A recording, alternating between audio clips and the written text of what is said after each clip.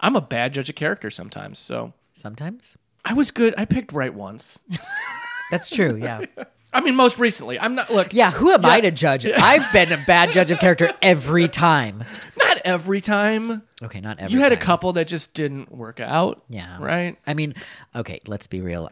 They're the ones who were bad judge of characters. Oh, my. No, Philip, you're not broken. No, I'm not broken. I'm a monster. Oh, gotcha. Well, I mean, what is a monster but a broken non-monster, I'd rather be a monster. Like, than this is somebody what it broken. is. You are not a monster, and that's the function. That's your function, is to not be a monster, and then someday you break, and that function no longer works. So now you're a monster. It's not that you became a monster. It's just that you lost the ability to not be a monster. This is society's fault. Relax! I just want to look good for the boys!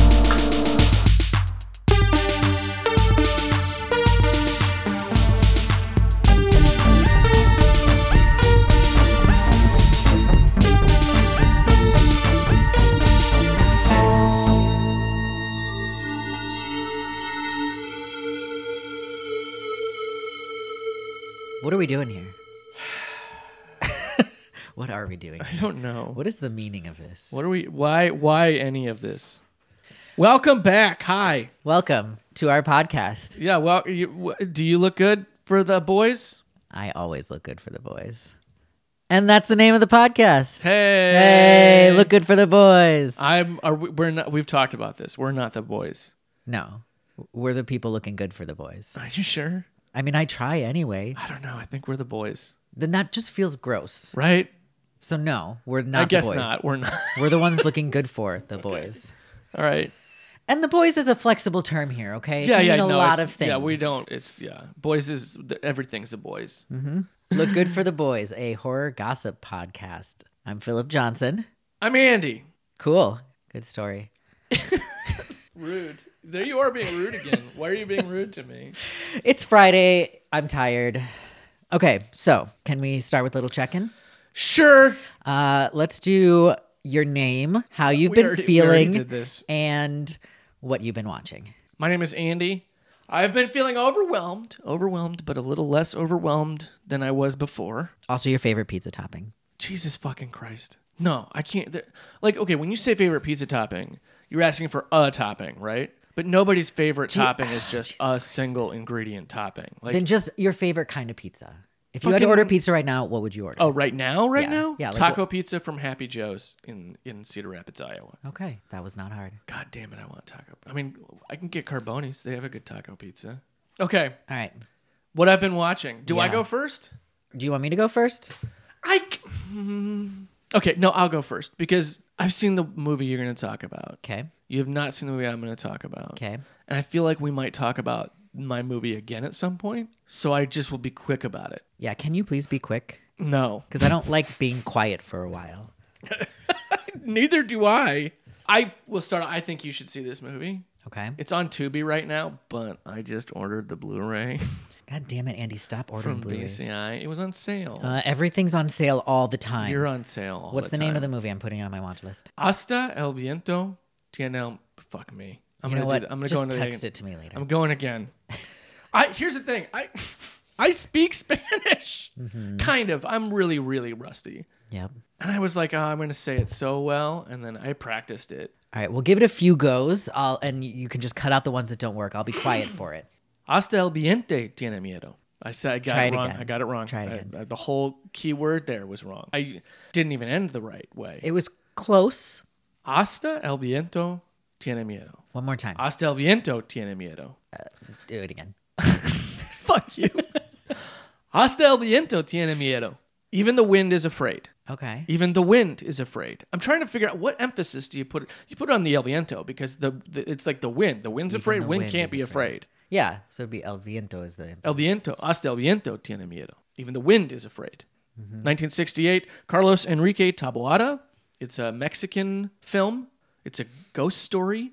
It's kind of like Shirley Jackson A Go-Go a bit. It does remind me a lot of like Shirley Jackson's book Hangs a Man. Maybe it's just because it takes place at an all-girls school. It's an all-girls boarding school, and there's spooky stuff going on, and it's just great. It's funny because it's It's got some Carrie vibes to it a little bit because there's the popular girls and then there's like the mousy nerdy girl, but she's not the protagonist. The mousy nerdy girl, because she's kind of like represented as like a narc. Like the movie sympathizes with her, but she's like a snitch. She like snitches on the bad girls. And there's a bullying scene. Here's why I bring up Carrie, because there's a bullying scene, but instead of like throwing tampons at her in the shower, they're like trying to make her dance. And she won't dance because it's rock and roll music they're playing on a piano, and that's sinful. But then they definitely are trying to like make her do a striptease for them.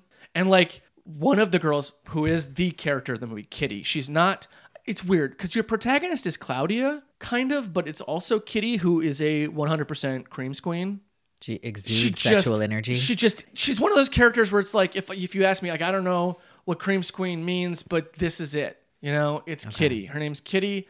And she's the bad girl. She's got a boyfriend, and she's always getting in trouble. Oh, she wears a nightgown that is scandalous, and the headmistress does not like that. So she does this striptease in this scene because she's like, "Well, Josefina won't do it. I'm gonna do it." And like, there's like a great jump scare in it. It's funny because like all the girls are like, "No, don't, Kitty, stop it, you no," and they're like looking away, and then like cuts to one of the girls who's like, "Yeah." Yeah, Kitty, keep going. Anyway, there's a ghost story in it. There's some deception in the movie. There's some betrayals. It's great. Even the Wind is Afraid. 1968. It's fun. It's good. I love it. It's on Tubi. Cool. That just made me realize, Andy, you know what we need? What? We need a rating system. I know. It's weird. I'm always against rating systems. Really? But there's a reason for them. I mean, maybe we should just change it up every time. Like whatever we've hated and loved recently. Like, okay, Andy, so on a scale of Wrong Turn 1 to Wrong Turn 6, how would you rate this movie? Well, that's not fair because I don't think any of the wrong turns are good except for the first one and the new one. I wasn't talking about 2 through 5. I mean, like if Wrong Turn 1 is the best and Wrong Turn 6 is the worst. What's the scale? Do I say a movie that's not a wrong turn movie? I don't know. I'm just making this up as I go. Like on a scale, here's what I'll say about Hasta el Viento Tiene Miedo. On a scale from Wrong Turn 1 to Wrong Turn 6, Hasta el Viento Tiene Miedo is a Friday the 13th Part 5. Okay. See, that works. Yeah. Yeah, I get it. It's just an interesting movie. It's definitely unlike most things. It's definitely unlike most possession movies and ghost movies. I can't stop thinking about it, and I want to watch it again. Cool. Anything else you want to say about it? Nope. It's good. See it. Or don't. I don't know. Okay. All right. Well, I think I'll see it. Okay, good. Well, yeah, because I ordered the Blu-ray. Yeah, well, that'll help. What did you watch, Philip? Well, I'm so glad you asked because I really want to talk about what I watched, which was I finally, after, 22 years, finished watching the Warlock trilogy. So it was 22 years ago that you first saw the first Warlock movie? No, it's been 22 years since Warlock 3 came out and I never bothered to watch it. Oh, so wait. Okay. So I watched the first two probably in high school, like late 90s, yeah. early 2000s. So, but this movie came out in 99, Warlock 3, End of Innocence. It's the end of something. It's the end of a franchise is what it's the end of. And way to go out with a whimper, man. Oh, my God. Ugh. Yeah. There's a reason you waited 22 years. I get everybody waited that long. I don't think anybody watched it when it came out. Yeah, I mean, okay. On a scale of Wrong Turn to Wrong Turn 6, this movie's like Wrong Turn 5. It's not as bad as 6, but it's close. Is 5 the music festival one? Yeah. All right, yeah, okay. I agree with that. It adds up, yeah. Yeah, if you said 4, I would be like, wait, hold on a second. Wrong Turn 4 is better than Warlock 3. Oh, for sure. It's just a hair above Wrong Turn 6. It's not a good movie. It's a terrible, terrible movie. And thank God it's short, but also it really packs a lot into its short runtime and makes it feel like way longer than it is. Yeah, because it's all this fucking shitty character drama. Yeah. That doesn't really matter. There's also some weird soundtrack cues and a lot of montages that are pointless. Oh, yeah. What was that? At that time, I remember there were a couple of Hellraiser sequels around that time that did that. Just like lots of montages. It was like late 90s, early 2000s. That was the thing, is like shitty montage with industrial music playing that doesn't go anywhere. Yeah, well, this is more like alt rock music. Yeah, you it was- know? yeah, it like was- it's like lit. It's not actually lit, but like it sounds like yeah. that. Anyway, okay, so basically you have the protagonist played by Ashley Lawrence, the character's name is Chris, because of course it is. It's a late 90s movie, of course, it's Chris. And she finds out that she has this house that's been in her family for generations, so she has to go check it out. And then her friends decide to come join her. And the loose plot is that for some reason the warlock is there and he wants Chris, but for some reason all her friends apparently own her because they all have to give her to the warlock in order for him to actually take her, which is like super weird. It's such a like strange, complicated way to go about adding conflict into a warlock movie. Yeah. Is that he spends this movie like kind of trying to take over her friends and torture them, which my favorite is, so like first he, shatters one friend into a million little pieces and the other two he like sex tortures, and then her boyfriend, he melts his fucking face and he refuses to give in and then sets him on fire, and the instant he's on fire, like literally the second he's like, all right, you can have her.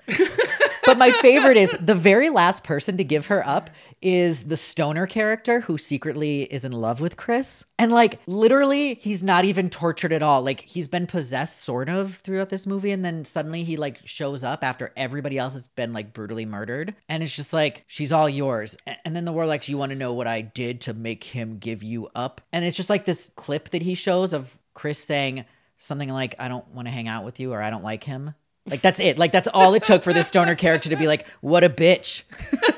Fucking murder her. Sacrifice her. I don't care. I mean, to be fair, it was a different time, and the world was kind of overrun with warlocks. Yeah. And we all kind of just, for about 5 or 6 years, we kind of let the warlocks do what they wanted, what I'm saying is it was in the culture, and it didn't take a lot for a warlock to convince us that the warlock should get his way. I'm not saying it's right, especially in hindsight, I mean, a lot of people in that time did some stuff they'd probably like to take back, but the warlocks were kind of in charge. So fair. It's a sad age of warlocks in America. But here's the weird thing about this though, is that like the stoner character giving her up, that was the last one. That was the holdout. So you have all these people being murdered and tortured and awful things happening to them. And you're like, oh gosh, there's only one left. And then he's just like, yeah, whatever. You can have her. Yeah. Like, it's like the most anticlimactic final kill. Well, it's also just like, what's the hierarchy there then? Because like the stoner's not her boyfriend. So why not just get him to do it first? He's the first to give in to the warlock's powers, so he should have just give it up early, Yeah. Well, and that also makes me wonder if so that's what it's. I think 5 people total then that have to consent to the warlock taking her? Yes, yeah, okay. 5. That's kind of, I mean, I feel like I'm not super popular, but I have a decent amount of friends and people that I would consider good friends. And I'd like to think that like somewhere in between like Taylor or you and I don't know, some random stoner, like I'd like to think there's more people. I'd like to think that like he would have to, like, the list would probably be at least 20 for me. Yeah, I would and hope. the guidelines around this are very loose. Like, was it just the people who happened to be around, Yeah, right? Like, because if I'm at the store when the warlock wants to come get me, like... Is it the whole store that has to consent to you? Because I feel like then you're kind of fucked. Yeah, or is it just the people in the nearest 6 aisles? Maybe. How big is the house that it's they're a pretty at? big fucking house. It's like a castle. So yeah, if we're talking the Cub on Nicolette, he has to get the permission of like at dozens. least half that store. Wow. Okay. Yeah. I mean, I don't know if a physical proximity thing just feels unfair. I feel like it would have to be like closeness in relation to your life, but also like there's people now that I'm closer with than people that I would have considered best friends like 20 years ago. But they're those people that you call them and you pick up right where you left off, and it's like no time has passed at all. But also they're not really involved in my life. Like, where do they stand? Does Chris have somebody like that like... Well, and the movie's very clear to point out that like she doesn't really have any family left and those are her only friends, which seems very convenient that they all show up at the house, which... Can I just take a moment to address this? Yeah. So speaking of montages, it's this whole like fake out jump scare where she's at the house by herself. Her friends told her they weren't coming. and she hears all these creepy noises and she's investigating. And then suddenly like her friends jump out at her from the front door, which is weird, but it's the middle of the night, right? It's like 3 a.m. because she even, I think, makes a comment that it's 3 a.m. Like, what are you guys doing here? Their car broke down, blah, blah, blah. Then you cut to this montage. It's like a very 90s montage of them like cleaning the house. But like all they do is they like pull one sheet off of a couch. They like try to wipe off a little dust off the table and like, I don't know, light a candle. And then it cuts to them on the steps like all exhausted and is like, well, should we turn in for the night? And it's like, well, by now it's like 5 a.m. Yeah, what? Why were you cleaning? What? And they weren't, it's not like they were cleaning their like sleeping spaces. They were just like yeah, they were like having a party. Yeah. It's the weirdest fucking montage. Yeah. Like they literally could have cut to them walking up the steps and being like, let's go to bed. And that would have been just fine. I feel like there's some subplot removed that was like cut, you know, that like would explain that. Maybe if it's even like a line of dialogue somewhere that is like where they thought like it was probably in the script. They probably shot it that way. And then like when they were editing, they're like, you know, we don't need this whole like they're trying to resell the house, so they have to clean it up subplot or whatever. You know what I mean? Like something would explain that. Mm-hmm. I feel like there's some bit of information missing because I didn't watch this recently. I haven't seen it in a long time. So sorry, you were saying she's like doesn't have a lot of family. These are the only people in her life. Oh yeah, and so it's just like Classic this weird Warlock coincidence move. that the only people that she cares about, all 5 of them show up. You know? Yeah. What if one of them was sick? Would the Warlock have to like go like would go they visit them? Because they all live in a dorm room right next to each other apparently. Because there's this opening montage where you're one being of them introduced to the They're characters. all getting COVID. Oh, for sure. Like they all live each like one door down from the other. But yeah, would this Warlock have to go and like get permission, like go all the way to college and be like, hey, so I feel like there's probably a teacher that would like find out about this and feel really left out. You know, like, oh, I just, you know, I only told her to follow her dreams of writing poetry, but you know, no big deal. I guess I'm not really that important in her life. I don't know. Yeah. But that's a classic Warlock move, like finding someone that doesn't have a lot of friends and sort of like isolating them, and it's like but it's cult sort leaders of, do that, white supremacist recruiters do that. That's true, but here's the thing: Warlocks. is that like she's supposed to maybe be like a reincarnated little girl from like hundreds of years ago that maybe he like had claim over or something. It's so confusing. It's unnecessarily confusing for Warlock 3. God, a lot of those franchises like got into that. I mean, Warlock's not a franchise. It's a trilogy. I mean, it's technically a franchise because they were all directed by different people, but I wouldn't. A trilogy's a stretch. That feels like it gives it too much credit. It's not like cohesive. It's weird too because it's not Julian Sands anymore. It's Bruce Payne. It's Bruce Payne, the bad guy from Passenger 57. Which, okay, looking at his career, it is possible that the script and direction just didn't give him much to work with. But here's the thing. He has zero charisma in this movie. He's so boring in it. He is so boring. Julian Sands. I love Julian Sands.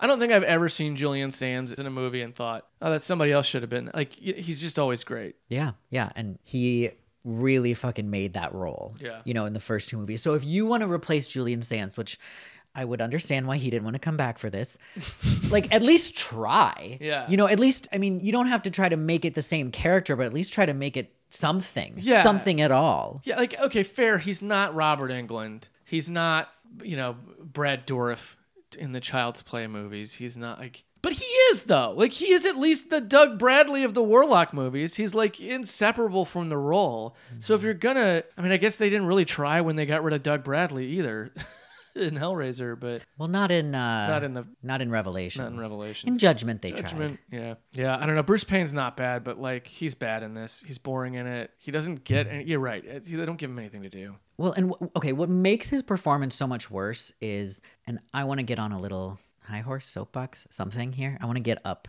on something to talk. Get on up. All right, I'm getting on up. I fucking love Ashley Lawrence. I just, she has not been in a ton of things really, but every time I see her, she just brings her A game to every performance. She's just really like, it's like she wants to be there and she wants to make the most of it. Yeah. And it's lovely to watch. Like she really is like the best in this movie. It's like, that's the greatest sin of Hellraiser, Hellseeker. Is that the one? Yeah. Yeah. Is that like they waste Ashley Lawrence? Yeah, but even when she's not there much, but when she's there, she brings it. She's great, but like they don't. Like she's not in most of the movie, and you're just like, what? We are here because of her. What are you doing? And, you know, I don't know, just even when I see interviews with her when she was on Joe Bob last year, like she just seems so lovely. And then Yeah. to like watch her just like really, like even take something garbage like Warlock 3 and just do the most for it. Like I respect the hell out of that. Yeah. It's like Jeffrey Combs, you know?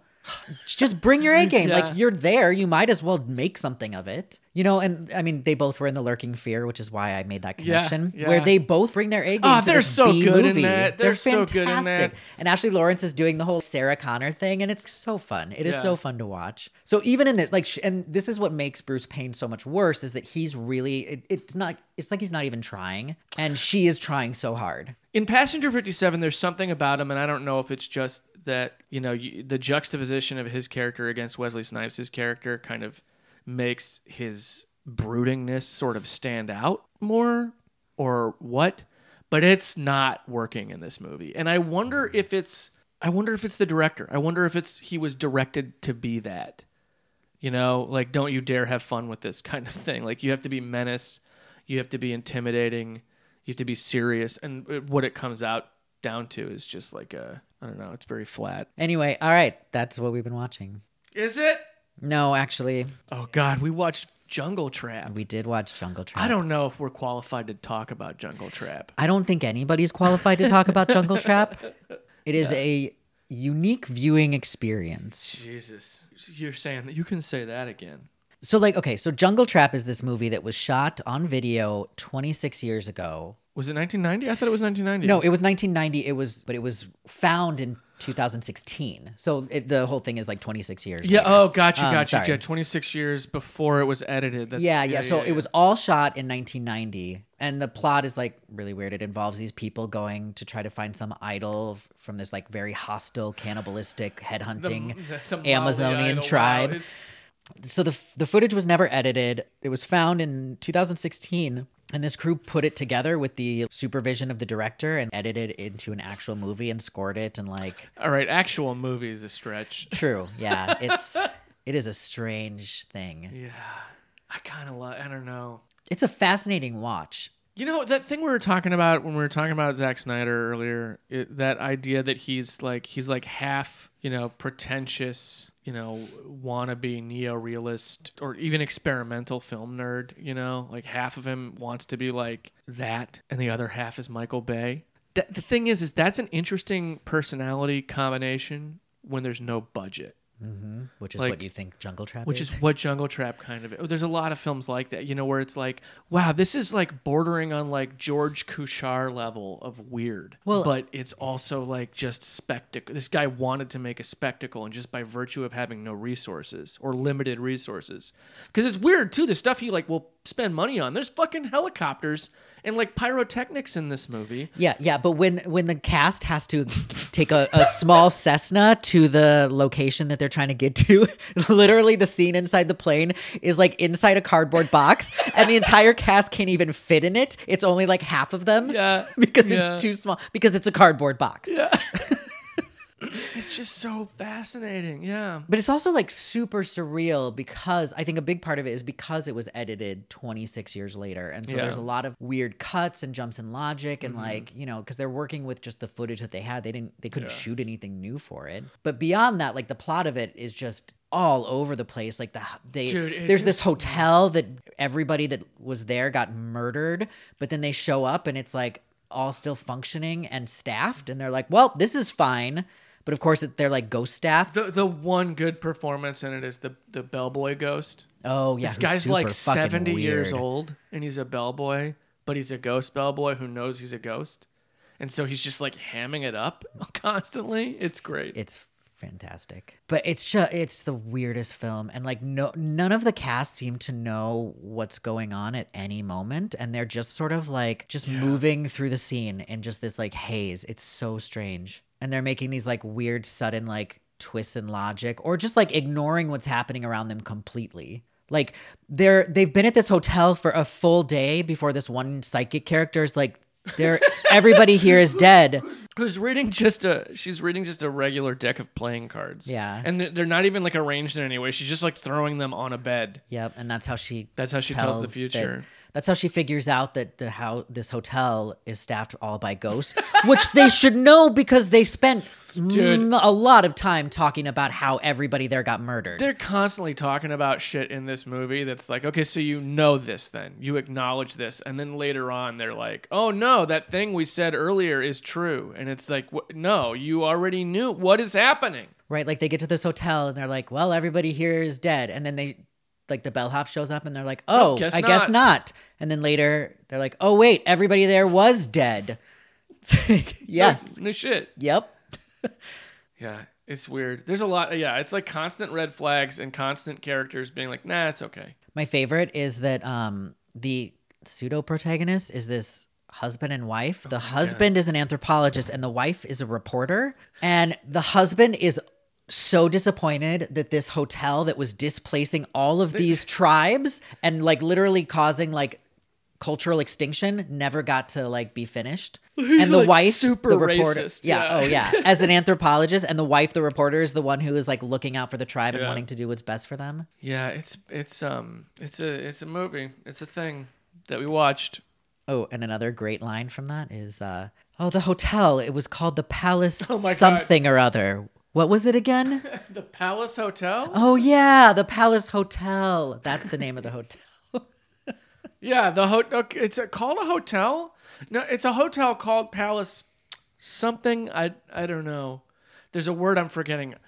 There's a word. It's a hotel. It's called Palace something, and then there's a word that I do not know. It's a hotel. It's so weird. Okay, Fuck, Marry, Kill. Magical edition. So we got Julian Sands from Warlock. Mm-hmm. We have the Djinn Stop from right Wishmaster. there. Stop right there. And Billy Zane from Demon Knight. What? No.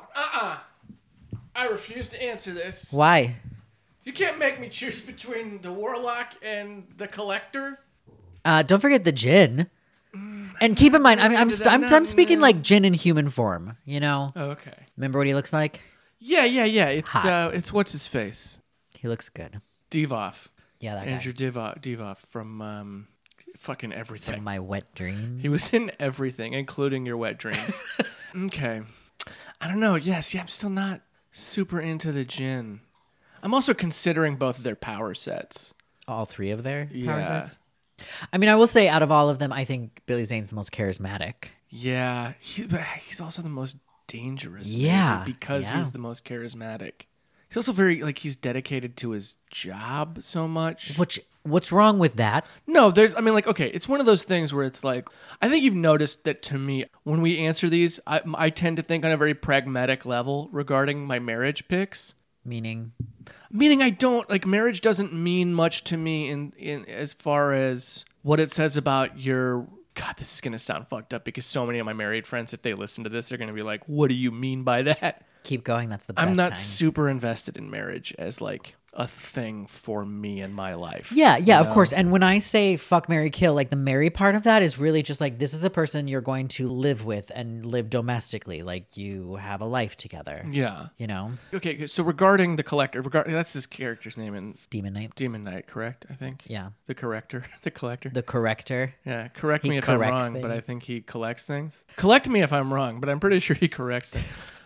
Okay, I think that if what you're looking for, if you want that kind of marriage where it's he's got to go out of town so that we don't drive each other crazy kind of thing. He's I want him to be away at work so that I can have my own life too. Then he's a good partner for that, you know? Yeah, I mean, in that sense, they all are. They're all going to do a lot of traveling. Oh, that's right. They all travel for work. Yeah, they do. And the Djinn's more like a freelance thing because it's very unstable. It's just whoever possesses the lamp, right? Is it a? What? It's not No, a it's a lamp. gem. It's a gem. Yeah. It's the red gem thing that he lives inside of. Yeah, he does. That's your Yeah. home if you marry the Djinn. Oh Is a gosh. gem stone. I mean, look. Here's the thing about him: the wish thing in those movies. He seems to fulfill wishes pretty willy nilly. It doesn't seem like there's a whole lot of regulations surrounding it. Yeah, his rule set is very loose. Yeah. There's some times where he's definitely doing it because he wants to. He's making a wish shitty not because he has to, you know, but because like he wants to be an asshole. Yeah, he's fully capable of making wishes fulfilled in a normal way. Yeah, so like he can do that. He can use that power on his own will. It's not one of those like where you're like, "Hey, babe, can you get me a Diet Coke?" He's not going to be like, "Sorry, you're not holding the gem," right? Like he's going to just make it happen. But I also think because of his attitude problem, he can't be serious. You know what I mean? For like a second. He's always on. Yeah. It's always going to be one of those things where it's like, can you just get me a fucking Diet Coke, please, honey? Without putting, without like making it rain Diet Coke on me. You're so right. He can never just chill. Yeah, he The can't gin has let no it chill. go. He can't let the bit go. Yeah. You're right. He has no chill. So Yeah, it's always constant with yeah, him. and that's going to make parties so fucking awkward. Oh my God, so tedious. Yeah. But also, I bet the gin is terrible in bed. Yeah, he's dying. He I'm can't sorry. be good. He's got to die. He's out of this. You know what? He's He out of was this my Mary. equation. He was my Really? Mary until you talked it out, and I realized that, yeah, you're right. He would be exhausting. Oh my God. No. So exhausting. And then like if you divorced him, ugh. You would see him all the time. He would never sign the papers because he Yeah. would just want to have you to go to him for shit. Well, and he would just like randomly show up everywhere in your life. Seriously, He would yeah. kill all your friends. Yeah. And Yeah. forget about getting together with the Warlock after that. Yeah, no. Like Jin will he'll fucking always be in the picture. Mm-hmm. No, he's gone. Death to the Jin.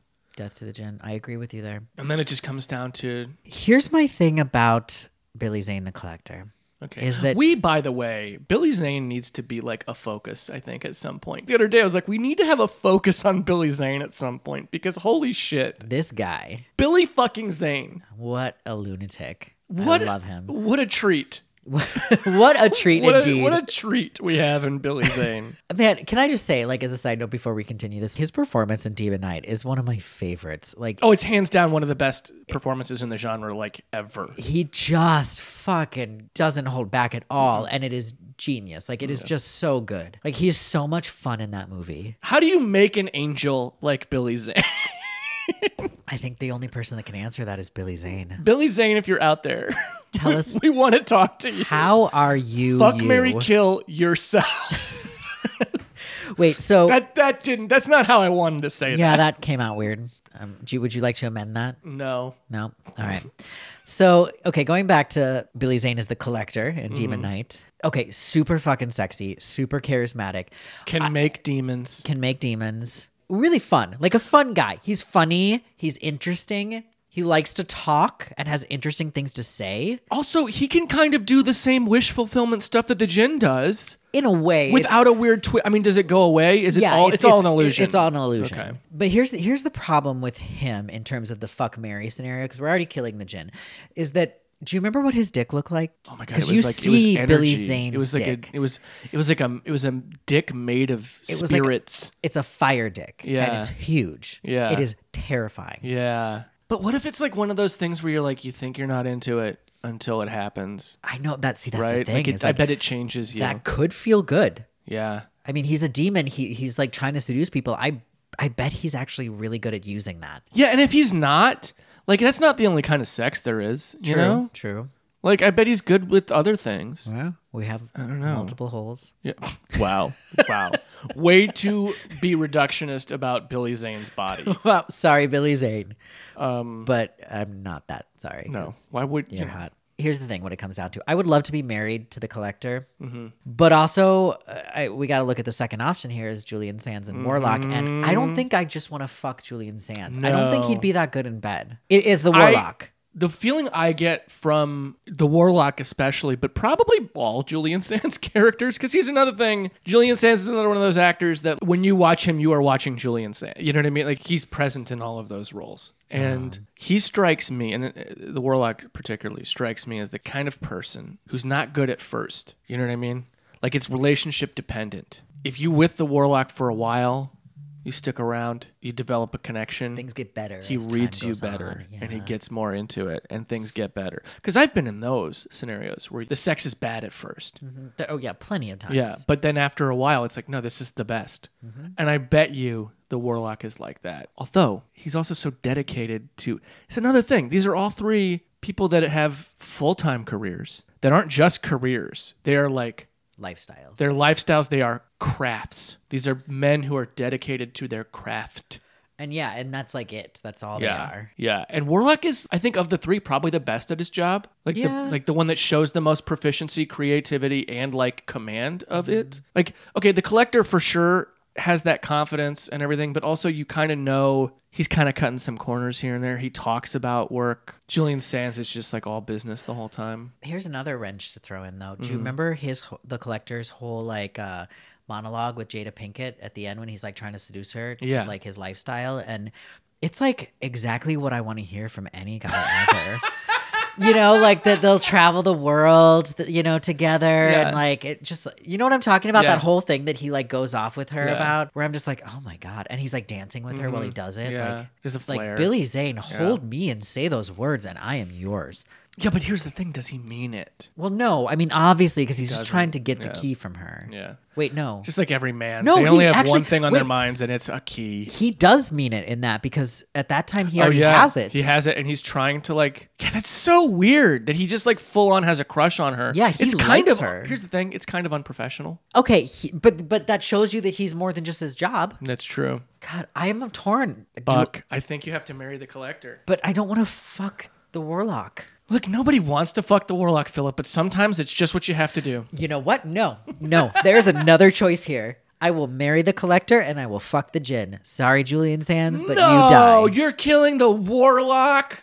He's great and he's sexy and all, but like I don't. If you can't have him, no one can. Is that what yeah, it is? that's Yeah. exactly what this Yeah. is. I don't want to just fuck him, but I also really would rather marry the Collector. I think I'm marrying the Warlock. All right, I respect It's the it. hair. You know what?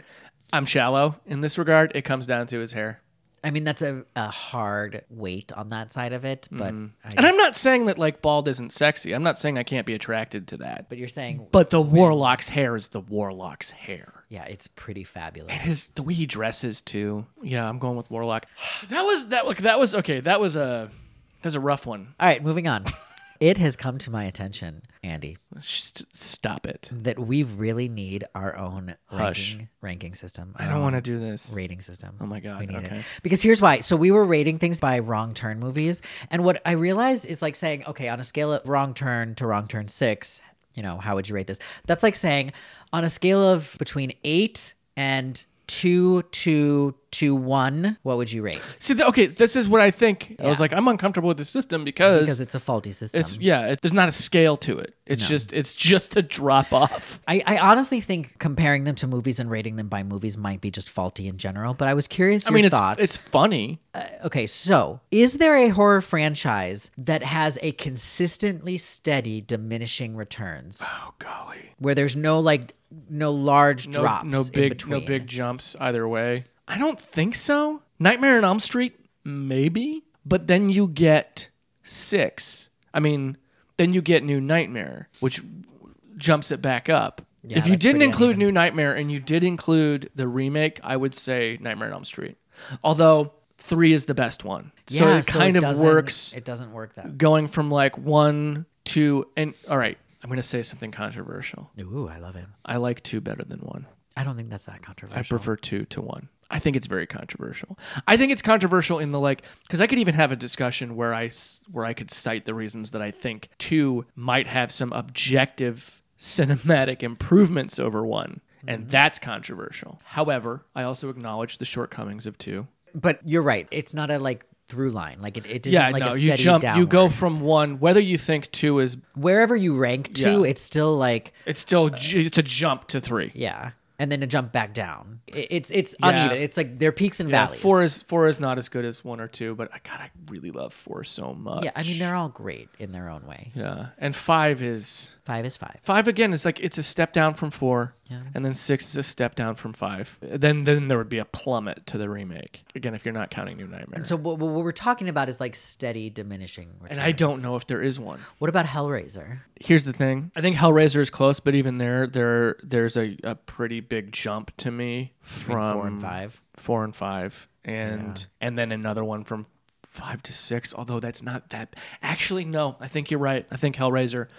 I know there are people that consider 2 to be an improvement over 1, and I was one of those people for a long time until I, revisited both again multiple times in 1 year and kind of came around to being like, no, I think 1 is the better film. Yeah, I mean, I think the thing with that is that 1 is the better film, but I think that because 2 expands the world in such a beautiful way that it's easy to get wrapped up in that and forget and to like lose sight of the fact that 1 is just a better film. It's a more solid piece of cinema. I think the other thing is that, because the argument I hear a lot about 2 is that, and this is the argument that I used to voice, is that it has a clear protagonist the entire time, whereas 1 does not. And I think like that's neater textbook storytelling, but I also don't think you need that. There are plenty of movies that have questionable protagonist dynamics and representation. There are movies that I think don't really have protagonists.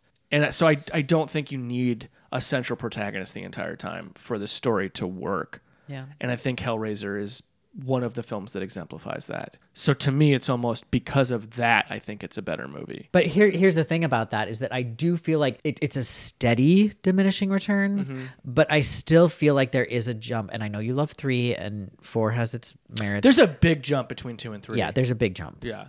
There's a big jump between 2 and 3, and there's a decent sized jump between 3 and 4, and then an even bigger one than that between 4 and 5. 4 is a better movie than it gets credit for. But it's still a mess. It's still a mess. I mean, most of the Hellraiser movies are messes. Yeah. But again, though, Judgment is better than Revelation. Yeah, there's an uptick. So what about Halloween? No, because I think that one's got larger jumps. You're right. The Halloween franchise is something that, like, if we get into it on this podcast, that's going to be what the whole episode is. If we get into it on this podcast, you will not hear my voice for the most of the podcast. This is why I don't talk about the Halloween franchise very often. It's Andy's pet. It's like, yeah, I will fucking bulldoze you if you bring up Halloween. And I don't mean to. It's just I've seen every one of those movies so many times. But okay, here's the thing. Andy and I have been friends for 20 years. I'm able to talk over him, but when it comes to Halloween, I won't want to. That's fair. So we probably just won't talk about Halloween. Look, Halloween is a verboten subject. Wow, what if we just never talk about Halloween on this podcast? That would be very fascinating. Can you imagine a horror podcast where you just don't talk about Halloween? Okay, real quick. Okay. I want to just get this out of my system. Get it out of and your we'll system. never do it again. Uh-huh. I'm going to rank all the Halloween movies. Oh, God. All right. I'm going to sit back because I can't be a part of this. Look, I'm going to do this as brief as possible with as little reasoning as possible. I just want to do it to see if I can. You ready? Yeah. Go. 1, 4, H2O, 3, 2, 6, 5. And here's where we get in trouble. I'm not including the remakes in this. Okay. You know what? I'm going to include the remakes. Okay. This is where we get the tweets. Rob Zombie's Halloween 2. Rob Zombie's Halloween Resurrection. I just realized I didn't include 2018 in No, that. you didn't. 2018. Really? Wow. Okay. All right. Oh, man. What if I meant that? You'll never know. Did I mean that? Did I mean that 2018 is below Resurrection in my ranking? You'll never know. It's not. I can't do that to you. Okay, where is it? I need to know. Or is this the ultimate mystery? It's tied with 5. Okay. All right. It's not the worst movie to have the word Halloween in the title. That's where I put it. It and 5 share the same space to me, emotionally. They were equally big letdowns to me in the theater. Fair. So, moving on. So, we have determined that there is no single horror franchise with consistently diminishing returns. No, I don't think there is. Because, yeah, even with Frankenstein, I was going to say, if you go back far, all the way to the Frankenstein movies, Bride is better than the first one. Mm-hmm. Yeah, it is. And just like I Chucky, love Ghost. Yeah. Child's Bride Play. is not better than the first one, but it's up It's there. better than the third one. Yeah. Maybe. Is it? Yes. Okay. Well, and Cult is better than Son or Seed. Cult is better than Seed. No, Curse is better than Seed. Hands down. Yeah. Seed sucks. Yeah, Seed's the worst. Seed's the last place Child's Play movie, which is sad because it's the only one with John Waters in it. And you would think that the only Child's Play sequel that has John Waters in it would be one of the better ones. You know what, though? I will say this. Here's the other thing. Revisit Seed. It's not as bad as it was when I saw it in the theater. Okay. So I think we've concluded that there are no. That Hellraiser comes the closest, maybe. So by extension, if there are no horror franchises that have consistently diminishing returns, we cannot use a horror franchise as a rating system. So we need a different rating system. Do you? Okay, I feel like you have an idea. No, actually, I have not. Oh, you don't? I don't. I brought this to you because I needed help. Fucking shouted fire in a theater. No, that's not a good analogy. No, that's not, no. What is a good analogy for that? You came to fuck but forgot your rubbers. I don't know what. No. You have no. Okay, so you have no plans. No. Okay. I said, let's eat out.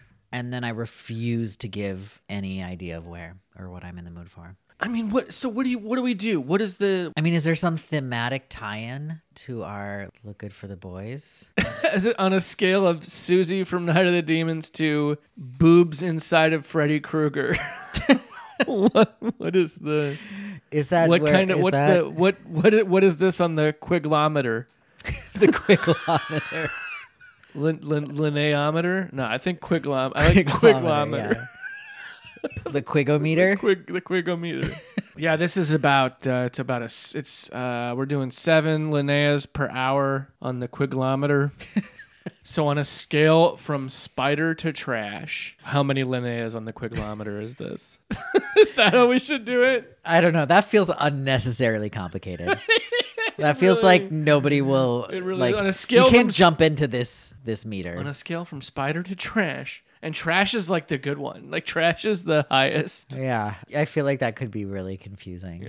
Yeah. Okay. So Linnea Quigley as a rating system is out. I mean, I think any one person as a rating system is out. Well, okay, and then all right, is it a binary rating system? You know what I mean? Pass, fail, hot, not, toot, boot, whatever they say. They say something in Clueless, right? What, like a Betty and Betty. I know they say that they're a total Monet. Monet, yeah. Betty and Monet.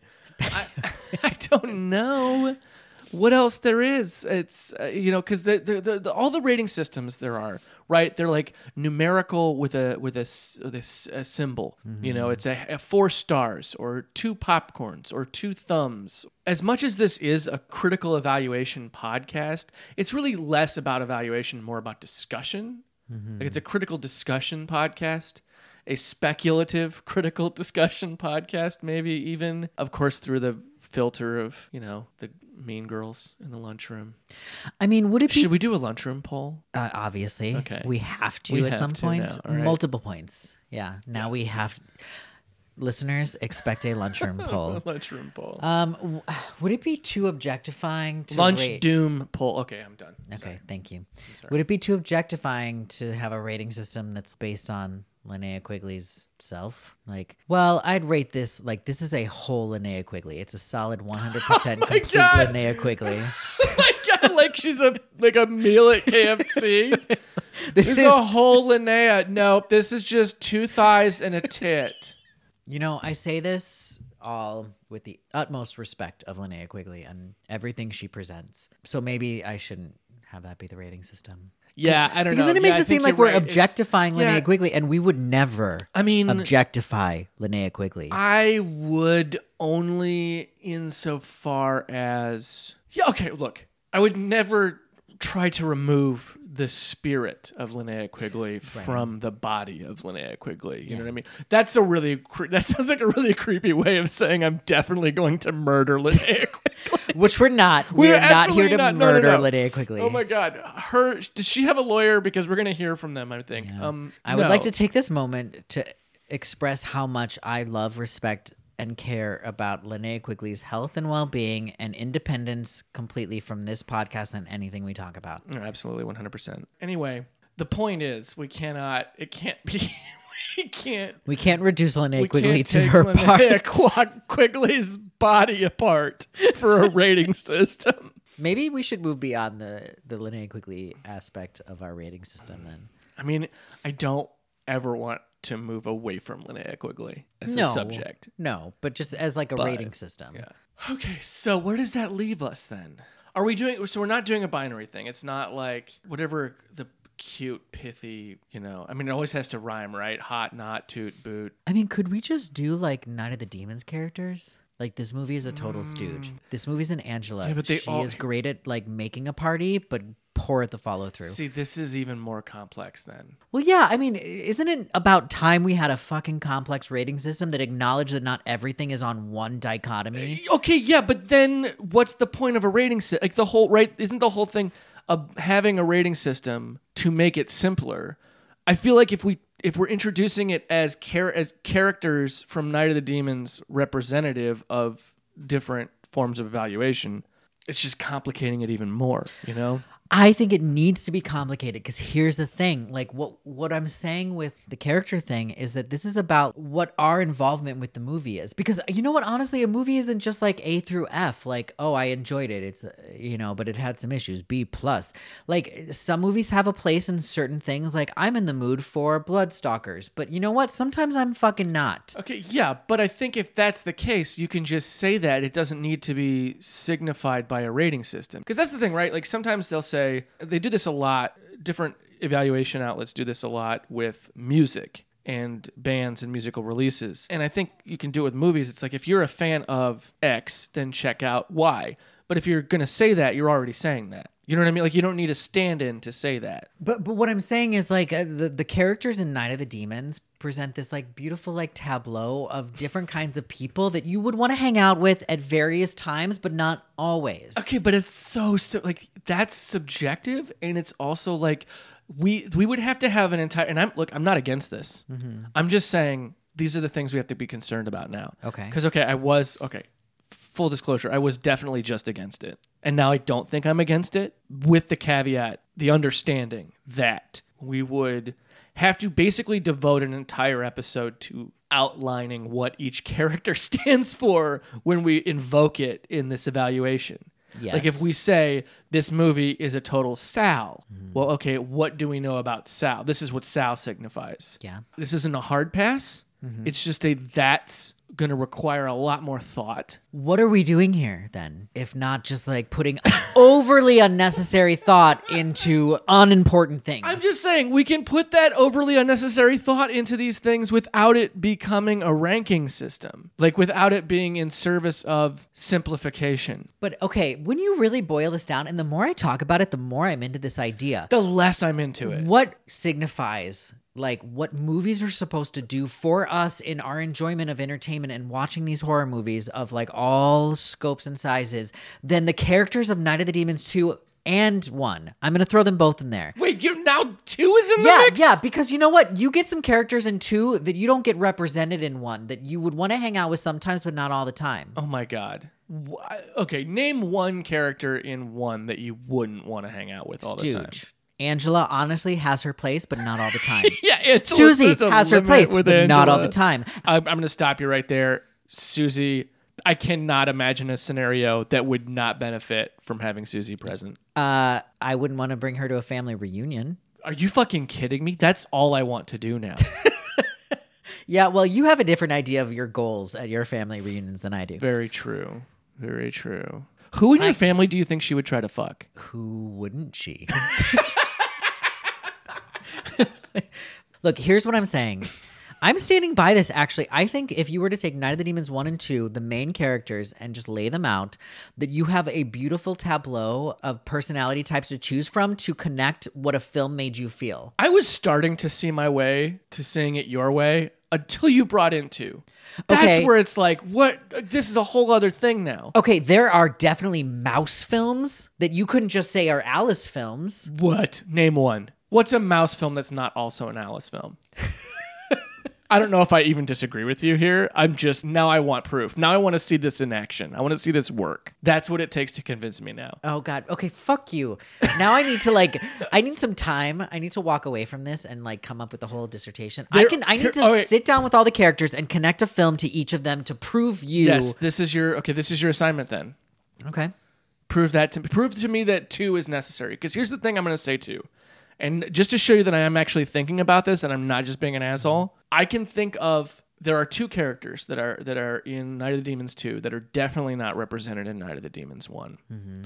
And they are the nun. Yes, absolutely, 100%. Whose name I cannot remember. And Father, what's his dick? The priest. Okay. Neither of those characters are represented. And there are people that would probably be like, well, the old man and the old lady in Night of the Demons. Wrong. Nope, not the Absolutely incorrect. But I also can't think of a movie that is represented by those 2 characters that I would consider watching. Well, I mean, that gives you... The Nun. The movie The Nun is the Nun movie. Well, and that gives you another realm of where to put these. Like, not all these characters are supposed to represent movies that we like. Like, We're only going to talk about movies we like on this podcast. yeah, Philip. that's right. We like everything. We love all movies. Look, let people enjoy things. See, you're fucking on board with this rating system. You kind just of don't know am it now. yet. Yeah, But I think you're right. I'm going to come back. You come back. I'm going We'll to come do back a with a part list two. of Nightmare or Nightmare. we'll Night do of the a part- Demons 1 and 2 characters with films. We'll do a part associated. 2 of this, Yeah. and hopefully it'll pick up a little quicker than Night of the Demons 2 does. It also means I have to rewatch Night of the Demons 1 and 2. Fuck it, watch 3 too. Why not? Because I've watched it twice, and that's all I'll ever need to watch Night of the Demons 3. I don't know. I want to make I it feel like there's very still clear. more I in want to there. make it very clear. Night of the Demons 3 is not part of this rating system. What about the remake? I mean, we can maybe have an Edward Shannon Furlong. Elizabeth. Oh yeah, We we need kind a of. Shannon You know what? Elizabeth. We can have an Edward Furlong, Shannon Elizabeth. What's her fucking name? From Freddy versus Jason. Monica Keena. Yeah. Yeah, those three actually could be a part of this. I really regret bringing this up because I did it as a joke, and now But you're now it's a making it a thing. thing. Because here's the thing: if we really hate a movie, we can throw it to the remake, and those three characters represent very distinct personalities of how much we hated it. Right? Yeah. Like, was it a total fuck up like Edward Furlong? Was it somebody trying too hard like Shannon Elizabeth, or was it somebody who's just so plain and forgettable that it's a Monica Keena? Can we also agree though then that not all of the characters from Night of the Demons 2 are going to be represented? No, and not all the ones from 1 are going to be represented either. It's just like the Oh, main. really? It's just the boldest personalities that represent a certain like way of describing a film. Oh, and we keep calling her Alice. Her name is Judy Why do we call her Alice? because 'cause she's dressed as Alice from Alice in Whoops. Wonderland. So what we're learning here is we're really terrible with names. It's fine. So here's what's going to happen. Okay. I'm going to go watch these two movies again, and then I'm going to come up with a list of characters from these two movies Yeah. and a film to go with each of them. Oh wow, this will be fun. I like it because it almost defeats the purpose of even coming up with a rating system. Yeah, that's the point. Because rating systems are bullshit. Which is why I was like, we don't need to have one. And you're like, no, we need to prove how stupid they are. Yeah, yes, we do. By making one so ridiculous and complex that it just shows how ridiculous they are. Yeah, And then this we're going to is- stick with it. It's pretty It's going to be a ridiculous. whole fucking thing. My God. Yep. Buckle up. You're getting our Night of the Demons rating system. So fucking weird. Is the old man gonna be? No. I feel like he should. I feel I feel like Serbian film is an old man movie. I don't know. Are you sure? Here's the thing: the old man is out to hurt people. He's out to hurt kids on Halloween night, Yeah. and it comes back and bites him in the ass.